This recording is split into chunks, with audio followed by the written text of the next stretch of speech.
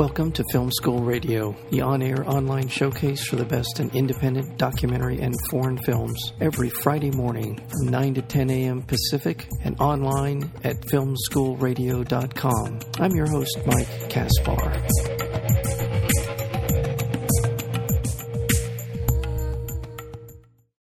It's a story that beggars belief. A bipolar practitioner of candle magic, living in a dilapidated farmhouse in rural Ohio with a lifelong obsession for building violins, and covered in tattoos of master builders such as Stradivarius, convinces a world-renowned soloist via social media that he is capable of creating a perfect replica of the world's most valuable violin.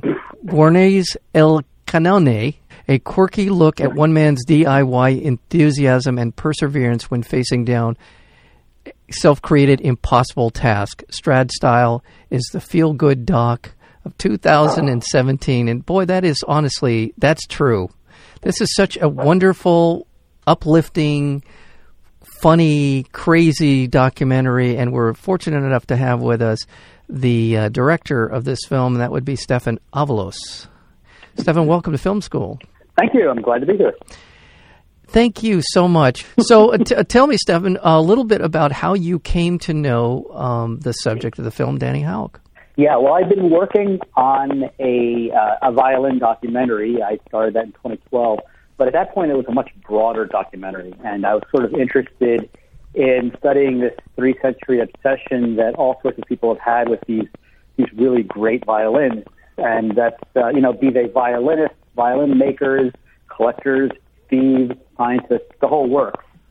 And in the course of that, I, through the grapevine, heard about this guy, and basically it was explained to me that, boy, if you want someone who's really obsessed, you ought to meet this guy who's out in the middle of nowhere, Ohio.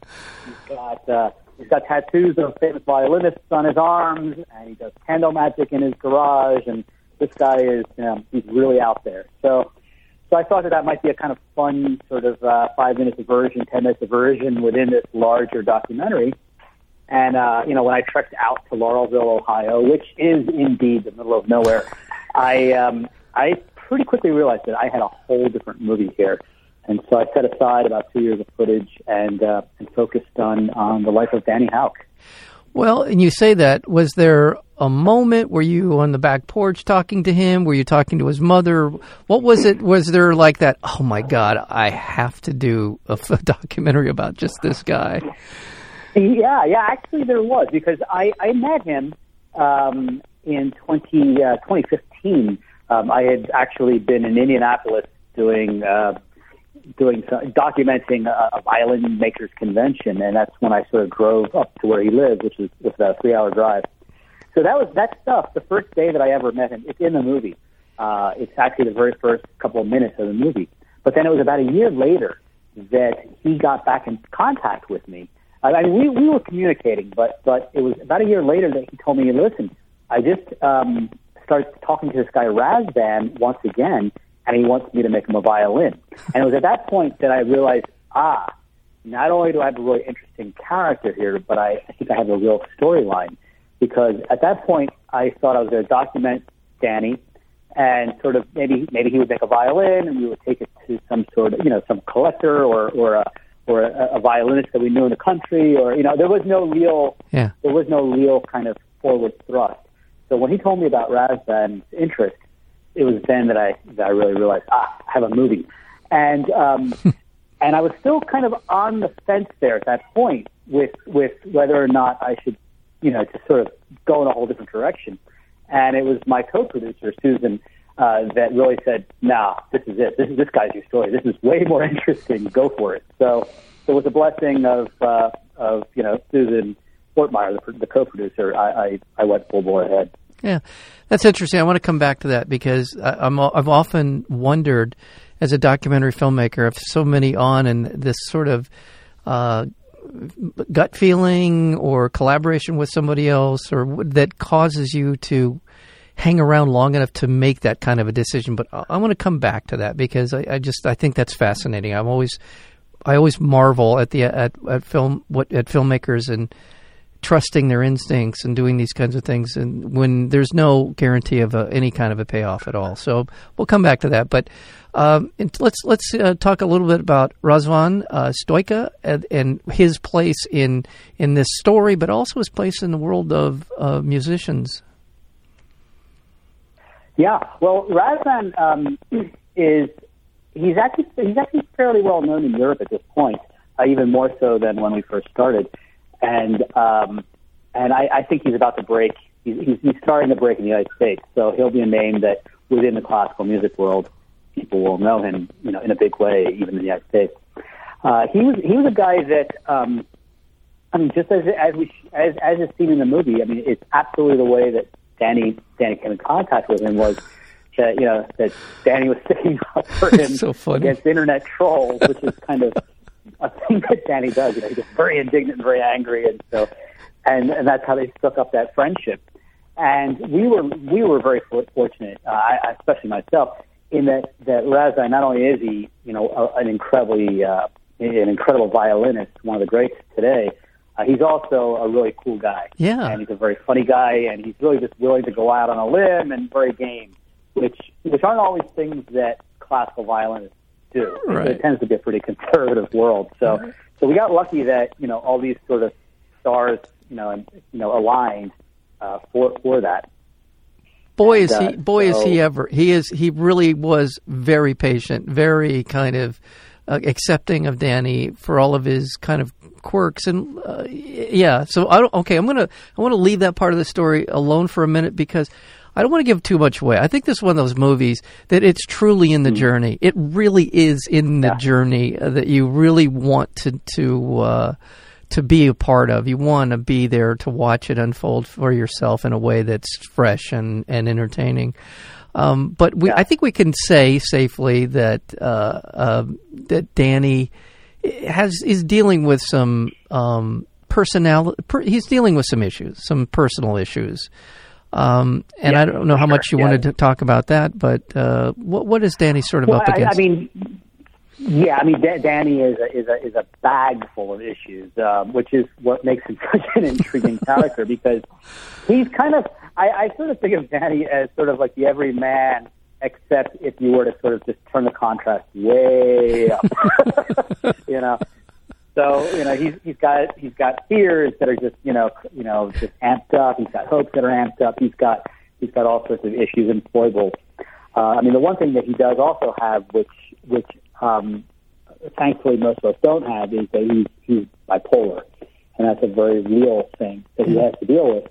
And that's something we reveal kind of as an onion layer. We reveal that fairly early in the movie, but we don't reveal it right away. So it's one of those things that I don't think that I'm spoiling anything. But no. But yeah, it is a reveal, and it was something that I really didn't want to exploit. I wanted it to be part of his persona, part of his reality, but I didn't want that to become kind of an issue or woe is me. I have a bipolar disorder. Right. So it's part of his life, but It does affect it, definitely.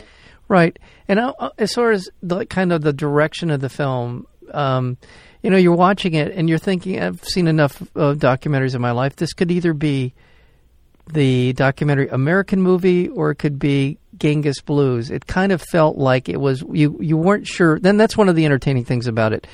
For a long time in the film, it's hard to know where how this is going to play itself out. And in no small part because of the sort of the surrounding the universe around Danny, including his mom and his friend David, and thank God for Roger Stearns, who is a local violin maker and a restorer, who seems to be among the more calming and true North people in Danny's life. Is that? Yeah, Roger may actually be the only calming true North person in Danny's life, which is it's very astute. I'm actually really impressed that you brought up American Movie and Genghis Blues because those two movies are not only very influential in my overall sort of world of documentary thinking, but absolutely they were running through my head as I was making this movie. I can imagine. Yeah. I mean, very much. I mean, very, very much so. Yeah. And actually, you know, when the movie premiered, I'm just sort of taking a slight tangent, but when the movie premiered at Slamdance in Park City, two of the great joys that I got to experience were meeting Mark Borchardt, the subject of American Movie, and introducing him to Danny and watching the two of them sort of interact. And the other one was I had known him a bit, but really getting to be very, I would say, good friends with Adrian Beleck, one of the makers of Genghis Blues. Right. And actually, Adrian was on the jury there. So yeah, those are incredibly influential films, and definitely both of those. I mean, the fingerprints of both of those are obviously part of you know, they're all over Style. as is also, I would say, also like the Nasals. I mean, there's definitely Grey Gardens going on. Yeah, there's Grey Garden in here too, definitely. I mean, yeah. Oh, go ahead. No, I was just saying, I mean, Scarves and Farmhouse aside, I mean, there's still that Grey Garden feeling anyway. That's right. But yeah, you know, Roger Stern was absolutely that sort of Rock of Gibraltar that Danny needed in his life, because he doesn't have that from his family or from his situation. And he's also very lucky that Roger is a very good violin restoration guy. He happens to be a local guy, well, fairly local. He's 3 hours away, but he's also actually a very good restoration guy. So he's a good mentor for Danny, you know, in all sort of ways. Yes, and as far as telling the audience much more, by the way, I want to remind our listeners we're speaking with Stefan Avalos. He is the director, and I'm sure you were all over this movie. You did some editing in it as well. I'm sure you shot a lot of it yourself, right? I mean, all those things. I shot it, I edited it, I produced it, I directed it, I did the sound mix, I did the coloring, I washed some dishes. There you go. I rebuilt a staircase. But as far as kind of giving away much more of the story, the last thing I would say is that this Danny's ambition to replicate the most famous violin in the history of mankind, I mean, with maybe one exception, I don't even know if that's even true, is always, it's there.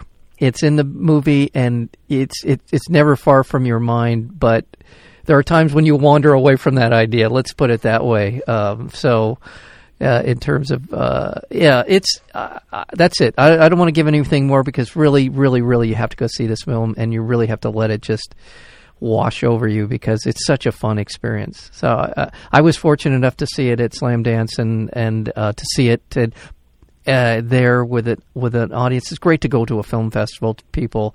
It's so much fun because everyone there are true fans of cinema, and just it's a real pleasure. It was a pleasure to be there, and a pleasure to see Strat, which, by the way, I believe won the audience award, if I'm not mistaken, at Slamdance. Right? Yeah, it won the audience and the grand jury, actually. And so the grand, we won both awards there, so we're very happy with that. Yeah.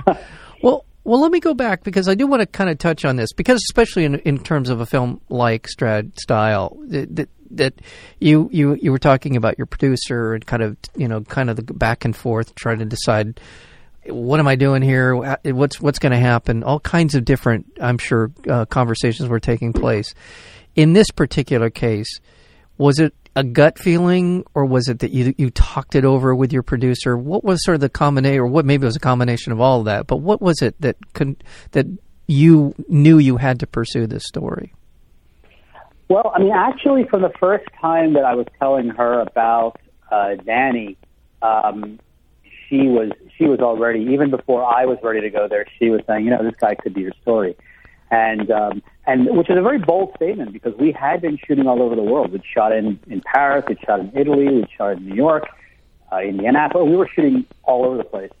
And so for someone to be willing to sort of say, let's set all that aside, which is, it's not nothing financially, obviously. Yeah, I was going to say that's a lot of money. Yeah. That was amazingly insightful, and I, if anything, I was kind of a bit more reticent to go down that road right away.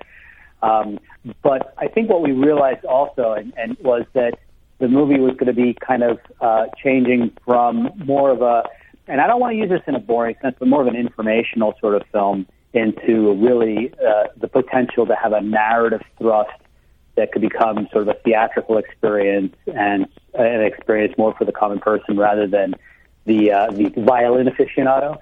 So there was that. So it really, the movie, the entire thought process evolved.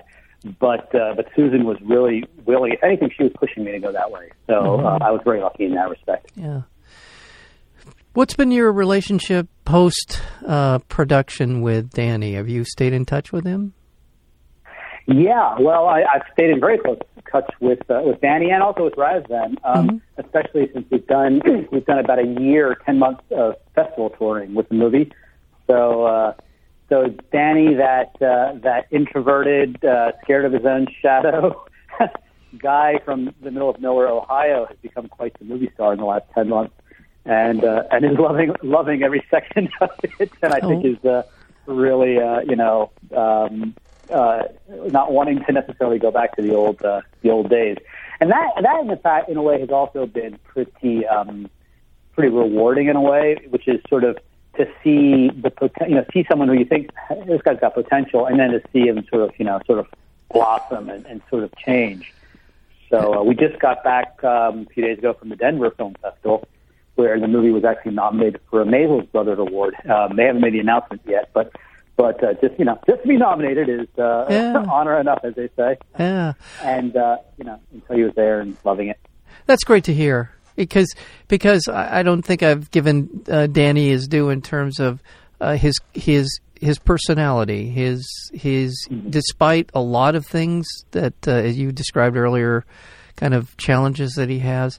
At the end of the day, he's a likable man, and his obsession is real. It's something that really has motivated him in many ways. It's helped him overcome some of the issues that we were talking about, and just it's made him. Yeah, I mean, I'm glad for him, and I'm glad for people who are dealing with the kinds of things that he's dealing with. Often there isn't a way out, or at least they don't find that way out to make themselves into a whole person that they, I'm sure, feel like they're not. I mean, I don't know. I'm not trying to be a psychoanalyst here, but it feels like I'm happy for him. I'm happy for him because I saw the movie and because I got to know him. Yeah. No, I mean, definitely. One of the takeaways in terms of the movie is I wonder how many other Danny Houck there are sort of across the world, that there are these people that are born out of time, out of place, but they have this amazing talent or amazing desire and dreams, and they may never be discovered. They may just sort of, become sort of just like grains in sand and time that are forgotten. This is not, and it doesn't. I don't mean this to sound any kind of egotistical or arrogant sort of Hollywood way, but for a movie to just descend upon Nowheresville, Ohio, and then document him and say, "Okay, we're going to take you out of this, tell your story." That I sort of, when I step back from that whole thing, I'm amazed. It's like, wow, there is this potential that this movie project could completely have changed, could just change his life drastically for the better. Yeah. And time will tell. It'll be interesting. But I think that's one of the real joys of this project for myself is that not only did I get a good movie out of it, very potentially I changed somebody's life, for the better. Yeah. And in the process, the world will also, see a blossoming talent in the regard that the film, I don't want to say anything more. I shouldn't have even said that. But, yeah. So, by the way, you can find out more about the film at Strad, STRAD, style.com. Find out more about the film, about where it's screening. And we want to mention again that it is streaming as of the moment you hear this interview on Amazon, Instant Video, iTunes, Google, Vudu, YouTube. You mentioned some of the direct cable providers as well, right? DirecTV and others. So it's available. And you will spend a wildly entertaining hour and a half watching Strad Style. It is truly... Right? It's about 100 minutes, right? I'm sort of probably off. Yeah, it's 104 minutes. 104 minutes. So it's just entertaining from start to finish, and getting to know these people, all of them, it's fun. It's a fun watch. See the movie. Thank you so much for finding time to be here, Stefan. Absolutely. Thank you very much. You're welcome. Again, the film is Strad Style. The filmmaker, director, producer, editor, audio guy, everything. That would be Stefan Avalos. Thank you so much for being here.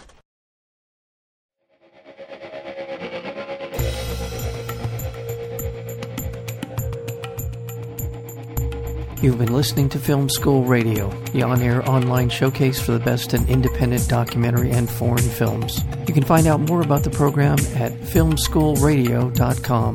I'm your host, Mike Kaspar. Thank you for tuning in, and we'll see you next week with another edition of Film School Radio.